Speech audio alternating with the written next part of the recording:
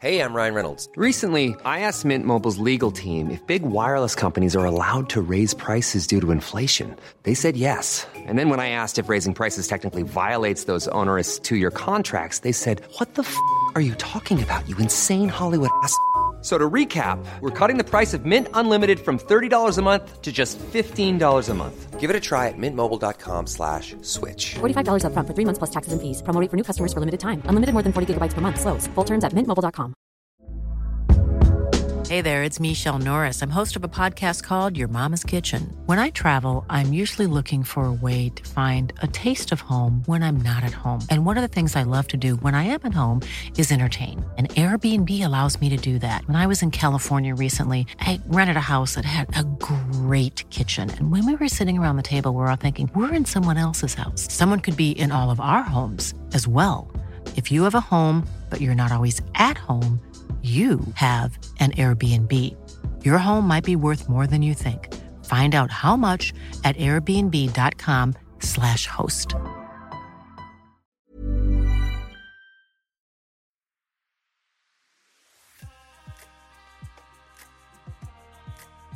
Hello and welcome to Condensed Histories, the podcast that takes pop culture and reveals the real history underneath it.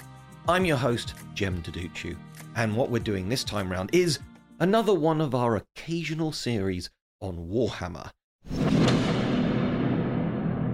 So we've covered the foundation of the company, when it's actually called Games Workshop. Warhammer is one of its brands. But I've talked a lot about the lore as well. I've talked about how they've had inquisitions in Warhammer 40,000 compared to what's an actual inquisition. We've all heard of it. Nobody expects the Spanish Inquisition! I've talked about all kinds of things, and a couple of episodes of Warhammer to do with chaos and evil and demons. But that's not the only thing that we actually do here, because we also do things on, it could be a pop tune, something like Stand and Deliver, and how that's actually got a lot of links to the highwayman past of the world at large, not just England. Or it could be a board game like Monopoly, or a movie like Daniel Day-Lewis in Last of the Mohicans. One man, defiantly courageous, stood his ground. It could be all kinds of things. Sometimes I love the stuff, sometimes I don't like the stuff, like Robin Hood, Prince of Thieves. It's a wide variety here. If you've turned up for the Warhammer, please check out the other episodes. But if you like this basic format about how we start off with something that's around today, but it's clearly influenced by something from the past, then you might want to check out one of the many, many other episodes out there. So, what I'm talking about this time round, I mentioned it a little bit in the Gundam episode. It was one of our worst listened to episodes, so you might not have listened to that one. But I'm talking specifically here about armor. But rather with the Gundam thing, I was talking more about things like armored battleships or things like tanks. In this occasion, I'm talking about personal armor. And if there's one thing that is iconic about Warhammer, as I said in the past, there's two basic flavors. You've either got the fantasy world type one called Age of Sigmar, or you've got the futuristic one called Warhammer 40,000. But in both of them, their signature imagery is that of armor. And there's a lot of misconceptions around armor and how it's been used in the past and why hasn't it been used in certain situations. So I'll absolutely get to the history bit a little bit later on. But as always, I'm gonna start with the good old pop culture stuff.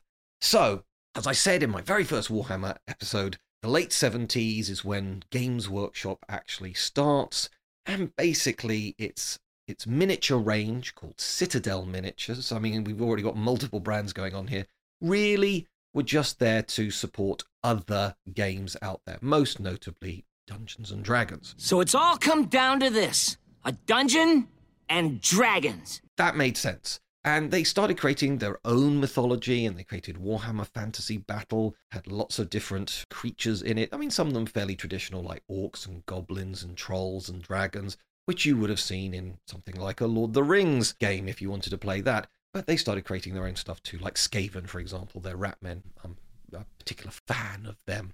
But then, in 1987, they decided to launch their own IP that truly wasn't linked at last to either Dungeons & Dragons or Lord of the Rings, and that was Warhammer 40,000 Rogue Trader. That was the name of the original rulebook, and that introduced the world to Space Marines. Now, again, the idea of some futuristic armor-clad person has been around for a long time. I mean, just going a few years earlier back, 10 years before Warhammer 40,000, we've got Star Wars A New Hope coming out in 1977. I felt a great disturbance in the Force. And the Stormtroopers looked cool. It was their armor that made them cool. Same thing with Darth Vader, same thing with Boba Fett as well. Those helmets, the armor, kind of iconic. Problem is with Stormtroopers is they were rubbish. Han Solo, somebody who clearly wasn't some sort of mercenary or some kind of special forces, with a little pistol, could just fire it at a stormtrooper and they would fall over and die. That armor wasn't particularly good if a handgun could bring them down. This armor's useless. Why do we even wear it? Modern police armor, body armor, would be able to stop a handgun round. Why is that armor so bad? The other thing about stormtroopers is they could fire wildly and miss their target at all time. Now, there's very good reasons for this in a story. You can't have a bunch of elite, highly capable enemies that outnumber the hero or heroes because they die. And that isn't a very satisfying story. It's very accurate, if you like. So there's been lots of things in the lore of Star Wars about why their armor's rubbish and why they're bad shots, but you're really just trying to write round the fact that, and this is a real phrase that you get in things like screenwriting, plot armor. And there is no greater armor than plot armor. What do I mean by that? It means there are points at which the hero of the story, whoever they may be, could die in a situation, and maybe under normal circumstances would die under those circumstances. But on this occasion, to keep the story going, I don't know, the bullet deflects or it just misses or whatever it may be. They fall out of a building onto a bunch of boxes. They don't die from the fall. So yes, basically, the fact that the story needs to keep going with this person, that's the ultimate armor because you're going to survive. This is why, we know something like James Bond when he's sort of like fighting a bunch of villains. Of course he's outnumbered and outgunned, but he's going to get through it because he's James Bond. Do you expect me to talk? No, Mr. Bond, I expect you to die. So, same thing with Warhammer. And as I said, so it's not the first time we've seen armor-clad men in space, basically. But with the Space Marines, we have iconic armor. This is now, there are multiple marks of armor, and this is all now to do with the lore and story of Warhammer 40,000. So going back more than 10,000 years, you have the Emperor of Mankind. Cleverly, he doesn't have a name. So this is one of the problems with the Emperor from Star Wars, because we now have his full name, and it's like Palpatine. It's like, that's kind of cool, but, it's better if there's more mystery there. So the Emperor of Mankind, apparently he's been around for tens of thousands of years. Very, very special human. Decides to pull Terra, Earth, together in a unification war. And to do this, he has these genetically bred super warriors who at the time are called Thunder Warriors. And they are wearing Thunder Warrior armor, and that's Mark 1. Now, because we're on Earth, even though Earth is slightly toxic then, there's sort of like toxic swamps and radiation, stuff like that. There's been lots of wars. The armor isn't actually environmentally sealed. It's heavy armor, it's sort of plated, it could absolutely take a shot, but it is the start of the evolution into the Space Marine armor that we're all familiar with. Then we've got Mark II. This is when he starts going into space to basically build the Imperium of Mankind, and so now they need to have armor that can also act as a spacesuit. So Mark II is the first one that looks like spacesuity armor, and this one's got, instead of one large leg greave, which is the standard thing you'd see in a standard Space Marine model today, it's actually segmented. And the lore says that this was the most intricate and actually arguably the best armor out of all of them, but because it was so fiddly, so hard to maintain, it was adapted. And so we get Mark III, which is a more simplified version of Mark II, also quite often has sort of like heavier armor in the chest plate area, so it can be used for assault more, and so we go on and on and on. But the thing is, on the front cover of the first ever rule book about Warhammer 40,000, and indeed the first Space Marines you could buy some in metal, but you could also buy a whole kit in plastic, they all had pointed face plates. They sort of stuck out a bit. If you know, like the medieval armor of those kind of cones coming out of the front, the sort of like hound armor, as it's called, or hound face plates. And, you know, that's kind of makes sense. It would deflect things. They got nicknamed beakies because it looked like they kind of had beaks. And even though I left the hobby just before the second edition came out, I didn't know a second edition was coming out, but even in edition 1, they started producing Space Marines with kind of snub noses. So they'd taken off the beak and it sort of had more like a respirator grill on the front of it. So think Bane from Dark Knight Rises. Now we come here not as conquerors, but as liberators to return control of this city to the people. So yes, the beaks are iconic, and what they've now done is say, oh yeah, the Mark 6 armor, we're now up to Mark 10 armor in case you're worried about it. Mark 6 is still there. It's sort of like the Corvus armor. It's very much respected, yes. It was very heavily used in the Horus Heresy. That's the thing that happened 10,000 years before Warhammer 40,000 and is what turned the Emperor into a walking, talking human being, epic psyker leader into a sort of like desiccated husk strapped up to machines, barely keeping him alive on the golden throne. So yes, in the Horus Heresy, well, there's a lot of Mark III. Their faceplates look far more like, let's say, a medieval knight. It's kind of got a grill to it. But there's also Mark VI, the beaky stuff as well. And there is a soft spot for the beaky stuff. I'm certainly from that generation that remembers it. And I'll let you into a little secret. When they started doing the grills and saying, hey, you can convert your beaky ones into the flatter-faced Marines by sawing off, because it was plastic, I could do this, you could saw off the front of the beak,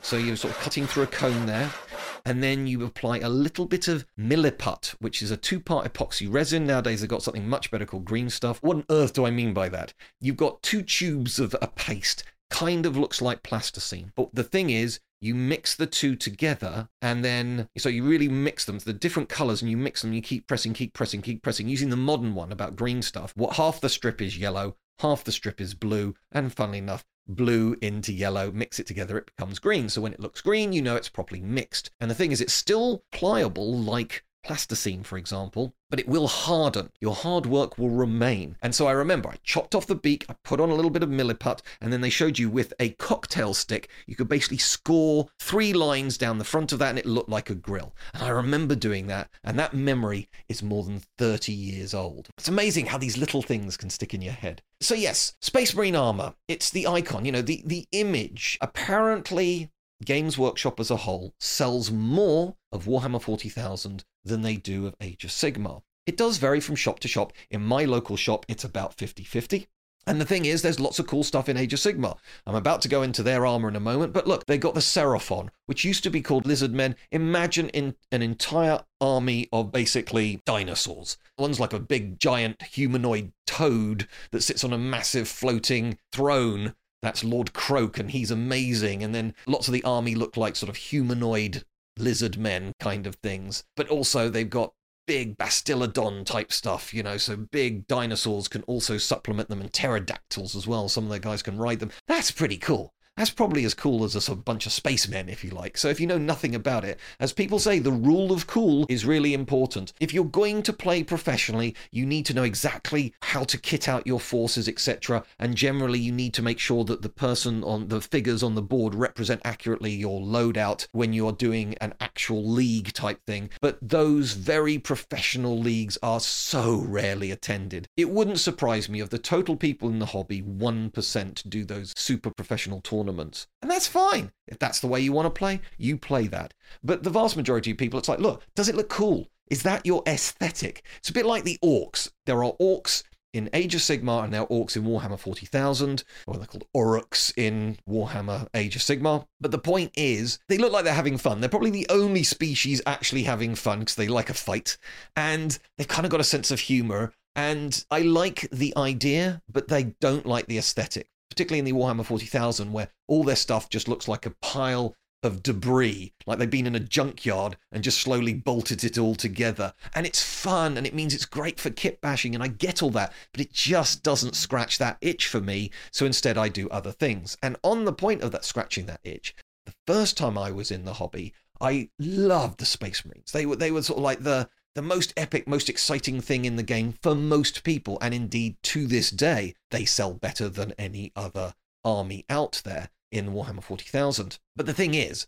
I painted so many of them the first time round that it's the one army I have not gone back to this time round. I mean, since I was last in it, there's an entire army of sort of space skeletons called the Necrons. They didn't even exist when I was playing the first edition. So yeah, I was going to obviously buy some Necron stuff because I just never had it before. And the same thing with the Tau. So I'm not going to go into all the grime and gritty details. Obviously, I'm very excited because I remember the first edition and part of the Imperium of Man. So you got like the normal, just sort of general infantry, the Astra Militarum, the Imperial Guard. They're just your normal humans in very poor armor, and they're basically cannon fodder. But there were also the squats, basically dwarves, space dwarves. You got the space elves, which are now called Eldari, but the squats, they sort of like had beards and quite often were on trikes and like had cigars, and they were kind of like the Hells Angels. That's the way they were sort of portrayed in the first edition, but they weren't really different enough to the Imperial Guard, and they kind of got phased out. I think by the third edition, they basically didn't exist. They were briefly mentioned here and there in the lore, but they weren't really in the actual game anymore. But now in 2022, first trailer on April Fool's Day just to trick everybody, and then the next day bringing out another one going, no, we're serious. What? You thought we were joking? Squats are coming back. Now they're actually called something else now because everything needs to have sort of like a cooler name, but they'll still be called squats. I know there's some people going, oh, it's really sort of disablest or whatever. It's like, this is a high fantasy setting. Okay, I would never think to speak to somebody with actual medical dwarfism and call them a squat. That's clearly an insult, but that's what this race is. And it's like, sometimes people get really bent out of shape. I genuinely believe you should be as nice as possible to everybody around you, okay? Show everybody respect, okay? I would never think to kill anybody or attack anybody or anything like that, but I'm not doing that in the game. I'm moving plastic figures around a board, okay? And now I've just blown up your spaceship. Yeah, I mean, there were people in there. People have died, except this is a made-up thing, you know? It's not real. So I think sometimes people can get so bent out of shape about this stuff. But anyway, very excited to see squats coming back, yay. But the Space Marines are the poster boys, quite literally, of Warhammer 40,000. And so we come to Age of Sigmar. Now, it didn't have a poster boy like Warhammer 40,000. There were lots of different armies with lots of different aesthetics, and Warhammer Fantasy Battle, you pick your side. You go for maybe the Wood Elves or Bretonnia or the Orcs, whatever. The sort of revamping of this entire Warhammer Fantasy Battle was something called the End Times, which sort of wiped the slate clean, started again, and this sort of demigod general called Sigmar, he becomes a full-fledged god, and he starts creating his own legions called the Stormcast Eternals, and they're absolutely about armor. Coming onto that in a moment. But the thing about it was that particularly the original models for the Stormcast Eternals were sort of so similar in aesthetics to stuff in Warhammer 40,000, particularly things called the Custodes, and also, to a certain extent, some like the generals of the Space Marines.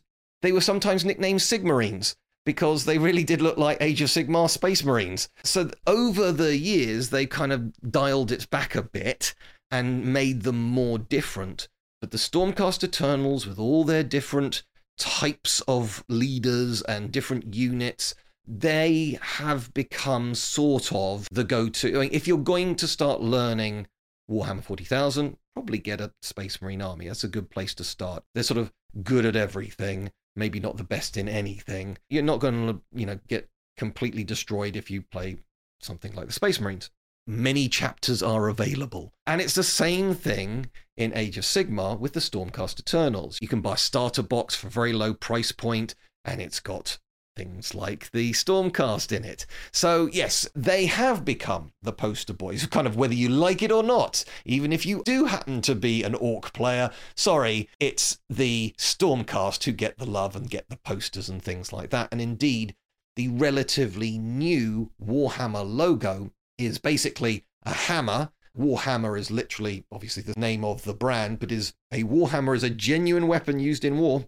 They don't actually look anything like the fantasy versions. They actually look quite small. They look more like ice picks. They do have a hammer side to it, and then they've got a spike on the other side, but you can't be wielding something around with like a a brick-sized piece of metal, it would be so heavy, you'd be exhausted, and also it would be flailing around wildly. Admittedly, you hit something, it's gonna go down. That's only if you hit it, and you might only be good for 5 swings in the entire battle before being exhausted. Anyway, point is, half the logo is a Sigmar hammer, and the other half is the eagle from Warhammer 40,000. So it's a clever combination of their two main brands, also summarizing the brand as a whole. It is actually a very clever logo. I'll definitely give them that. So there we are, with the wonderful world of the Stormcast. These are sort of new things. They sort of were around beforehand, but nothing like the level of lore and love and miniature range that exists today as I am recording this. So what are they then? Well, what the Stormcast Eternals are, clues in the name there, is they are the great warriors of renown who've been fighting against chaos, and they have died. And they've sort of been resurrected. Not so much as spirits, not so much as reanimated zombies or anything like that, but kind of their spirit has been pulled into some armor. So the armor is animated, and inside it there is this spirit of this great previous warrior. Now, originally, the armor was the person. But as it went along with the books, and also they realized with the miniatures, it's going to get boring if all they ever do is have helmets, is they started having miniatures with helmets off and a normal looking head underneath it. Hey, I'm Ryan Reynolds. At Mint Mobile, we like to do the opposite of what Big Wireless does. They charge you a lot, we charge you a little. So naturally, when they announced they'd be raising their prices due to inflation, we decided to deflate our prices due to not hating you. That's right. We're cutting the price of Mint Unlimited from $30 a month to just $15 a month. Give it a try at mintmobile.com/switch. $45 up front for 3 months plus taxes and fees. Promo rate for new customers for limited time. Unlimited more than 40 gigabytes per month. Slows full terms at mintmobile.com. Hey there, it's Michelle Norris. I'm host of a podcast called Your Mama's Kitchen. When I travel, I'm usually looking for a way to find a taste of home when I'm not at home. And one of the things I love to do when I am at home is entertain. And Airbnb allows me to do that. When I was in California recently, I rented a house that had a great kitchen. And when we were sitting around the table, we were all thinking, we're in someone else's house. Someone could be in all of our homes as well. If you have a home, but you're not always at home, you have an Airbnb. Your home might be worth more than you think. Find out how much at airbnb.com/host. Ever catch yourself eating the same flavorless dinner 3 days in a row? Dreaming of something better? Well, HelloFresh is your guilt-free dream come true, baby. It's me, Keke Palmer. Let's wake up those taste buds with hot, juicy pecan-crusted chicken or garlic butter shrimp scampi. HelloFresh. Stop dreaming of all the delicious possibilities and dig in at HelloFresh.com. Let's get this dinner party started. Hiring for your small business? If you're not looking for professionals on LinkedIn, you're looking in the wrong place. That's like looking for your car keys in a fish tank. LinkedIn helps you hire professionals you can't find anywhere else, even those who aren't actively searching for a new job but might be open to the perfect role. In a given month, over 70% of LinkedIn users don't even visit other leading job sites. So start looking in the right place. With LinkedIn, you can hire professionals like a professional. Post your free job on linkedin.com/achieve today. And so they slightly changed the law a little bit to say, yeah, okay, fine. They have to keep the armor on to stay alive. And every time they die, they're kind of reforged, quite literally, and then they sort of reappear in armor and they come back again. Now, there's been various moments where various bad guys have separated these Stormcast Eternals from this reanimation ability or reforging ability. And also, the thing I really like is every time you're reforged, you lose just a little bit of your humanity. So nobody wants to die. It's not like, oh, well, dead. All right, start again, new lives. Not at all. It's sort of, you'll still do everything to stay alive. Sometimes they describe it as how the armor gets tighter. They're fusing into the armor rather than being a spirit inside armor. I really like that. I find that quite clever, and it also makes them sort of slightly sad as well. So that's the Stormcast and their armor. Look, like with the Space Marines, you can actually paint them lots of different colors. because they signify different types of, well, I mean, in the space of Warhammer 40,000, different colors means different chapters, which means different abilities. Sometimes you're a sneaky one. Sometimes you're better at magic. Sometimes you're better at artillery or moving quickly or whatever it may be. So, you know, if you're the White Scars or the Raven Guard or whatever, blah, blah, blah. However, the classic one you will see in Warhammer 40,000 is blue for the Ultramarines because they are the most standard Space Marine, which means some people hate them, call them the blueberries. If it's not your thing, it's not your thing. But don't start hating on people who want to play Ultramarines. That's on them. They get to play the game too. You don't own the game. And it's the same thing with Age of Sigmar. The most classic one, and this is the way I paint them, is with gold armor, with sort of blue trimming. So if they've got like a blue tabard or something like that, or if they've got a tabard, I will paint it blue. I know a way to quickly paint gold and it looks decent. I'm certainly not a golden demon type of painter, but I would say I get them to battle ready. In other words, if you see one of my armies on a table ready to go, you're always going to be kind of 3 feet away from it. I don't paint people's eyeballs. Some people can. It's amazing what they can do. But it looks good. Clearly some effort's being put in, and yeah, I get the idea that those look like little soldiers fighting on a battlefield. Thank you very much, thank you, but that's the best I can do. So, all of this is armor. You can see armor is everywhere in Warhammer. Now let's talk about actual armor in real history. So one of the first type of fighters out there were the ancient Egyptians, fighting things like the Hittites, for example. And this was at the very beginning of the Bronze Age. So, quite frankly, to produce bronze armor would be expensive and time-consuming, and the technology might not quite be there to produce later on. So, I mean, look, some of the things might be happening 1,500 BC, 2,000 BC, stuff like that. The famous Greek hoplite soldiers, who I'll be coming on to in a moment, you know, Spartans, 300, all that kind of stuff. This is Sparta! Only they did wear chest plates as well, rather than showing all their abs. But anyway, those kind of classic bronze helmets and shields, and as I said, like the chest plates and pauldrons and things like that, all that kind of stuff, greaves, etc., that came 1,000 years later. So yeah, it took time for people to get better at the technology. So what you got with things like the Hittites and ancient Egyptians is they might have a simple wooden shield, or in the case of the Persians, they even had wicker shields. Now, those wicker shields, again, Battle of 300, Battle of Thermopylae, were rubbish against the Spartans, and therefore people say, why? Why would anybody have a wicker shield? Because they weren't up against the Spartans all the time. Something like that, a bronze sword was rubbish. It would blunt and dent pretty quickly. You basically needed the invention of iron and steel to start having effective bladed swords. So what most people had was, in essence, a sharp stick, a spear, in other words, or an arrow. Both of those are basically enhanced sharp sticks. They happen to have a bronze end on them to make them a bit sharper, but only a bit. So actually a wicker shield was very light, so you wouldn't get tired fighting, and it would be enough to absolutely entangle an arrow sort of being fired from a short bow. This is way before the invention of things like crossbows or longbows or composite bows, so actually arrows weren't that effective. This is why the Roman legions, they had archers, but they also had people actually using slingshots, because at the time the technology was fairly similar in terms of the amount of damage that they could do. So something like it might sound ridiculous, a wicker shield, but actually it would give you enough protection. It would buy you some time while you're fighting the other guy, and it wasn't very heavy. Seems pretty logical. But they basically fought without any armor in those situations. There is some evidence of some leather armor. Now, what do I mean by leather armor? I mean, literally, different types of animal have different thickness of skin, so you can make them thicker in terms of potentially protecting you in some way. So most leather today is actually from sheep, and it's relatively thin. From horses, or indeed cattle, it's much thicker. So you can imagine that armor from something like a horse or a cow, as I said, if you temper it right and perhaps put some padding underneath it, again, definitely going to protect you from average blows from Bronze Age weapons.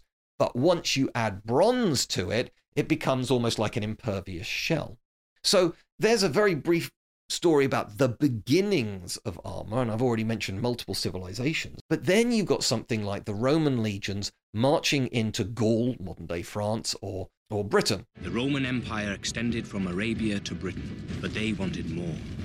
And there they were fighting Celtic peoples who traditionally wore no armor whatsoever. Indeed, some Celts liked fighting naked. Now, if you think about it, fighting naked means you're very limber, very quick and easy. And let's face it, the difference between wearing a shirt and trousers and being completely naked, there's no difference practically in terms of defense. So if you didn't have the technology for armor, hey, why not go without anything?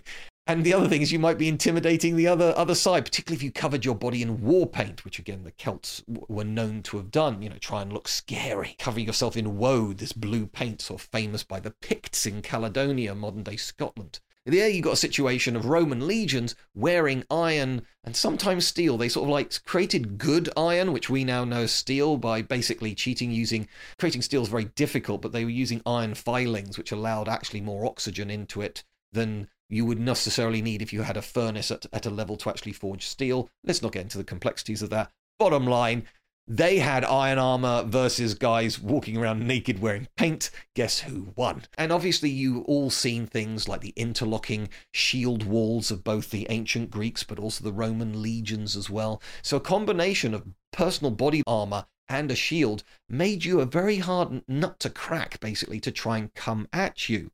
But then, let's fast forward a little bit and we get things like now. I will never forget, I was at Leeds Royal Armouries filming a potential documentary about arms and armor, and I mentioned chainmail. And the reason why I mentioned chainmail is because as soon as I say it, you know what I'm talking about. But that's not what it's actually called. It's called mail, as in M-A-I-L, mail armor. Now, mail armor is an amazing technological advance. It is substantially lighter than even something like the Roman legionaries, kind of those bands of plates armor around them. So the great thing about mail armor, I'm going to call it chainmail from now on because you know what I'm talking about, is it's flexible, so it can move with you. It doesn't weigh as much, and it covers almost the same level of protection. Because if I slash at you with a sword and you're wearing that type of armor, it's just going to bounce off all the metal rings. And that's the thing. The reason why it's not a chain is, if you think about it, a chain is just a series of links put together. But with the mail armor, it's not a chain, it's a mesh. Each individual ring is connected to 4 or 5 or maybe 6 other rings. Now, the cheap one is you just curl a piece of metal round so it's a circle. But the problem with that is there's a tiny gap, and if it gets hit hard, it'll start falling to pieces. The really expensive good stuff is where there's that little gap, is it's hammered, closed, and then basically punctured with a little teeny tiny rivet. And so now it's not going to break apart on impact. But of course you have to do that riveting thousands of times for one suit of the mail armor.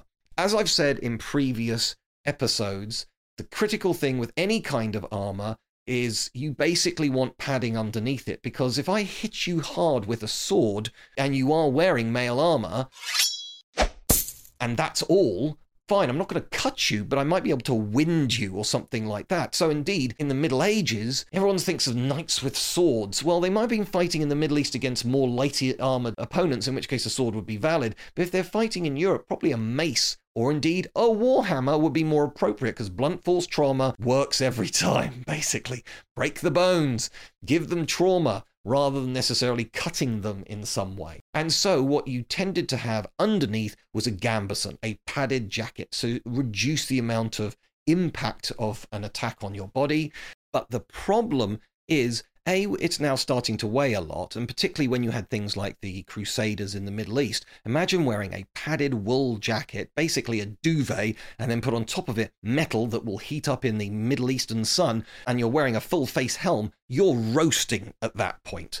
Now, you are not designed for that environment. So there's that drawback. But the other thing is that because there are all these teeny tiny gaps in the mail armor, arrows can get through. So what they tended to do, again thinking of like the Crusades, is you'd sometimes get people sort of like recording how sometimes individual knights looked almost like birds because they were peppered with so many of these arrows that hadn't actually punctured them but were just sort of stuck in them. And of course that's going to get in your way and make you more cumbersome, etc. So the ultimate basically would be to get some of those plates of armor but wherever they're sort of not properly connected, have some of the mail armor there. So you're almost like a walking lobster. And that's what full plate mail armor, the absolute pinnacle of what you can get in terms of personal protection, if you like, was like at the time of something like the Battle of Agincourt, in which case, if I can't really get at you, I'm going to need some armor-piercing bullets or longbow arrows with a special 6-inch spike on the end of them, smashing into your armor, and yeah, that'll get you.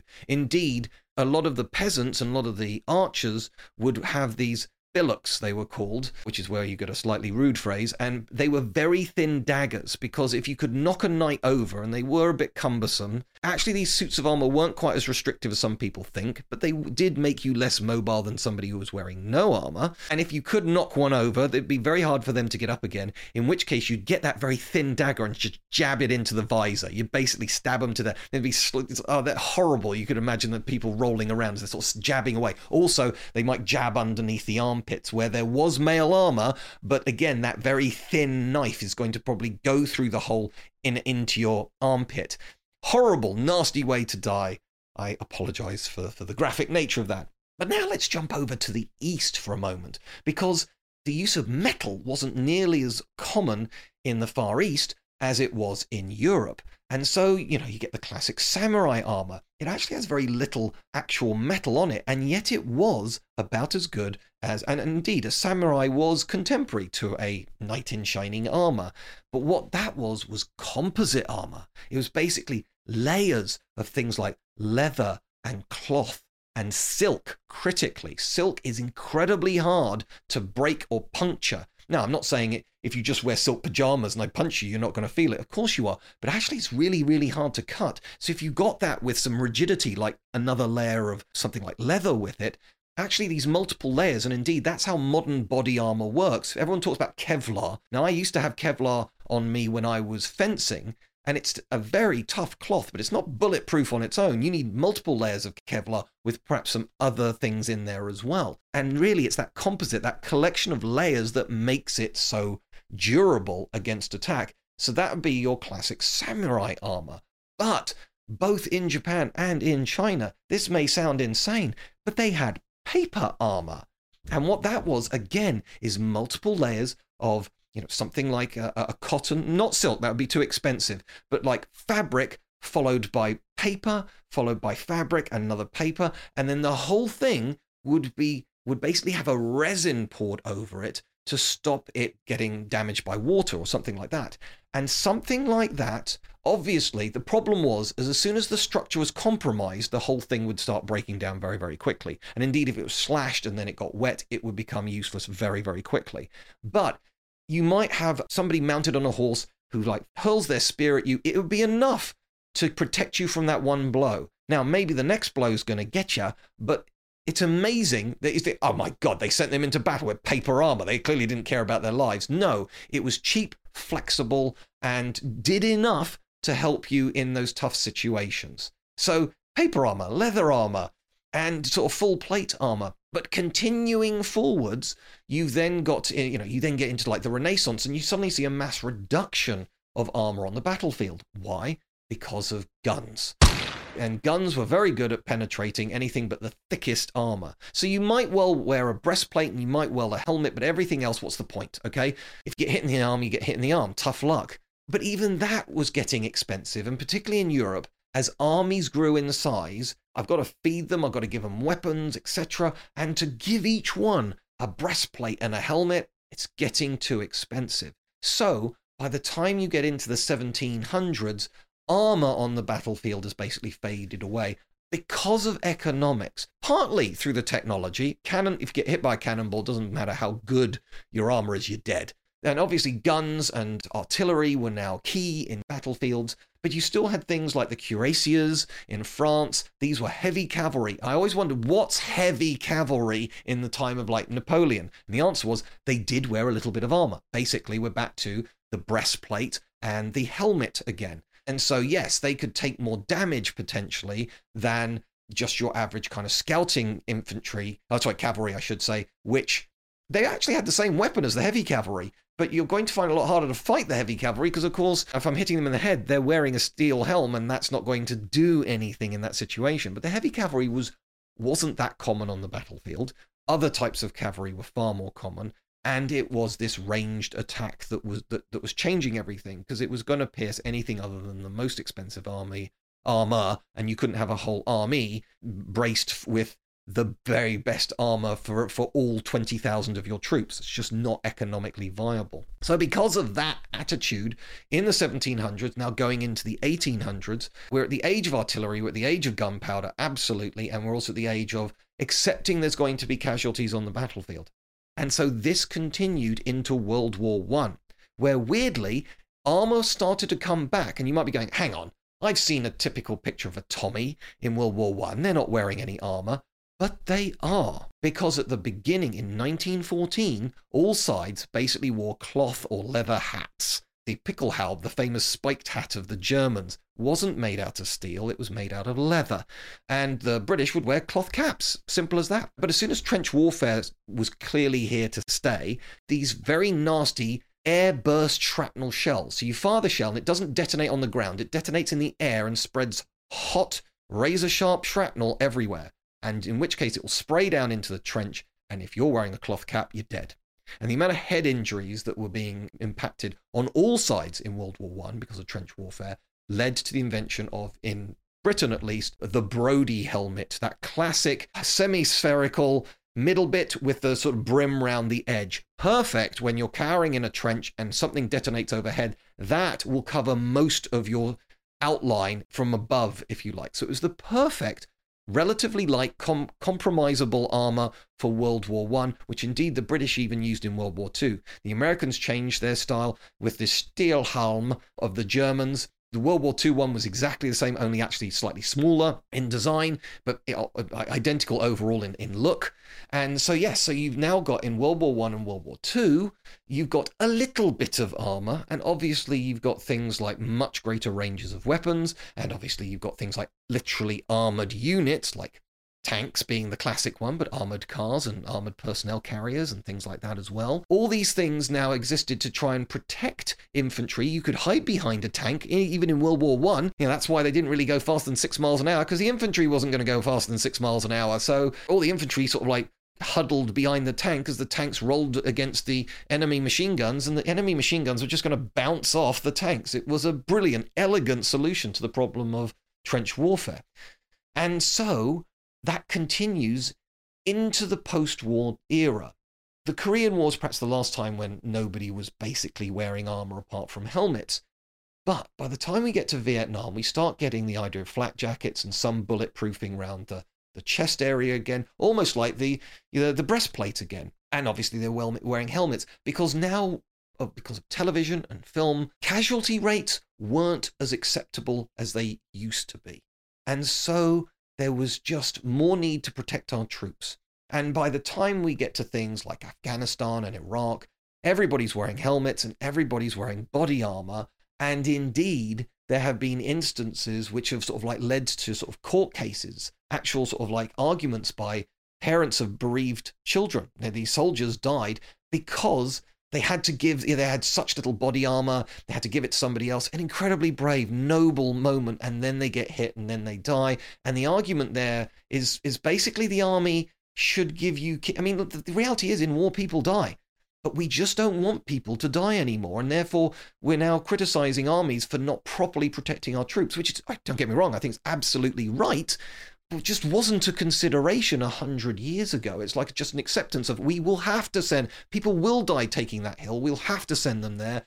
They've got helmets, and that's it. So yes, so now in the modern world, there is quite a lot of armor on your modern soldier. So we've gone basically through 4,000 years of armor technology, and yet we're sort of almost back to the beginning again, not quite. Obviously, modern armor, because again they're using these composite materials, isn't nearly as heavy as like full plate armor of the Middle Ages. But again, your soldier today, it's there to protect them key organs. Sometimes they basically have these sort of like groinal flaps to sort of protect your family jewels, Jem said politely. And then obviously there's the body area protected, and then there's the helmet. But if you get hit in the arm or leg, there's zero protection apart from your clothing. So it's not quite as encased as you were during, let's say, the 100 Years' War, for example. So all of this can absolutely be seen from Warhammer because armor is so important there, and it's still a conversation in the battlefields of the 21st century today. Thanks very much for listening. Look, as always, I want to say this. Please, if you can give us a review, that would be great. If you could tell somebody about us, that would be great too. And the other thing is, every Tuesday, I send a little link out saying, hey, this is the latest one. I occasionally tweet out, hey, you might have not seen this one or listened to this one. It would be great. I'm at Jem Duducci on Twitter. You can give me ideas. I've done ideas for people. I take requests. But also, the other thing I would love you to do is spread the word. Thanks very much. And as always, hopefully speak to you soon.